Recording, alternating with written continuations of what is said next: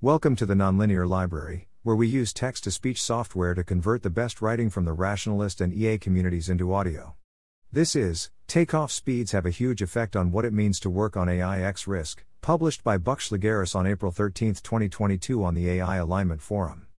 The slow takeoff hypothesis predicts that AGI emerges in a world where powerful but non-AGI AI is already a really big deal.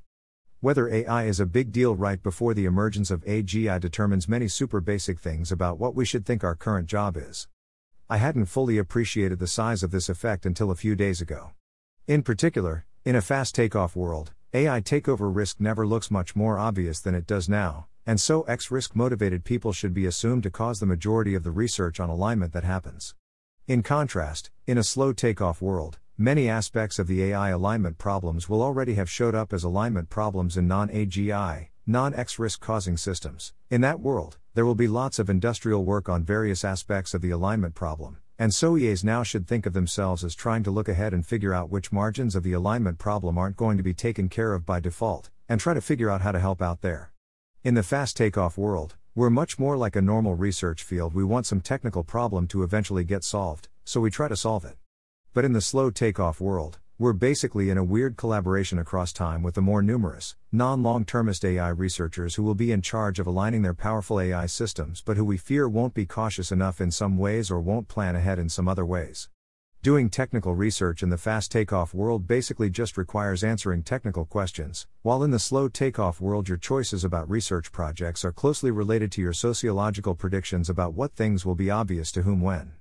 I think that these two perspectives are extremely different, and I think I've historically sometimes had trouble communicating with people who held the slow takeoff perspective because I didn't realize we disagreed on basic questions about the conceptualization of the question.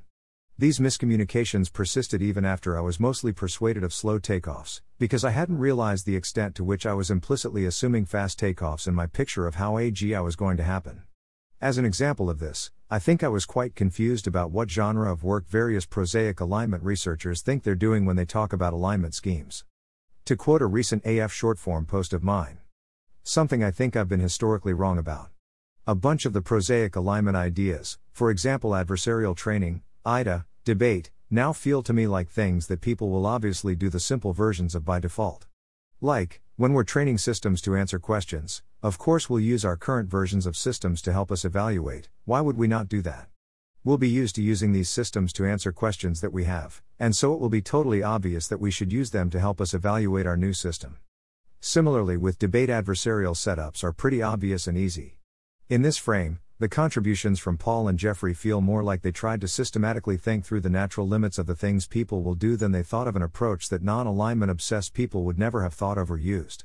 It's still not obvious whether people will actually use these techniques to their limits, but it would be surprising if they weren't used at all. I think the slightly exaggerated slogan for this update of mine is IDA is futurism, not a proposal. My current favorite example of the thinking on the margin version of alignment research strategy is in this comment by Paul Cristiano. Thanks for listening. To help us out with the Nonlinear Library or to learn more, please visit nonlinear.org.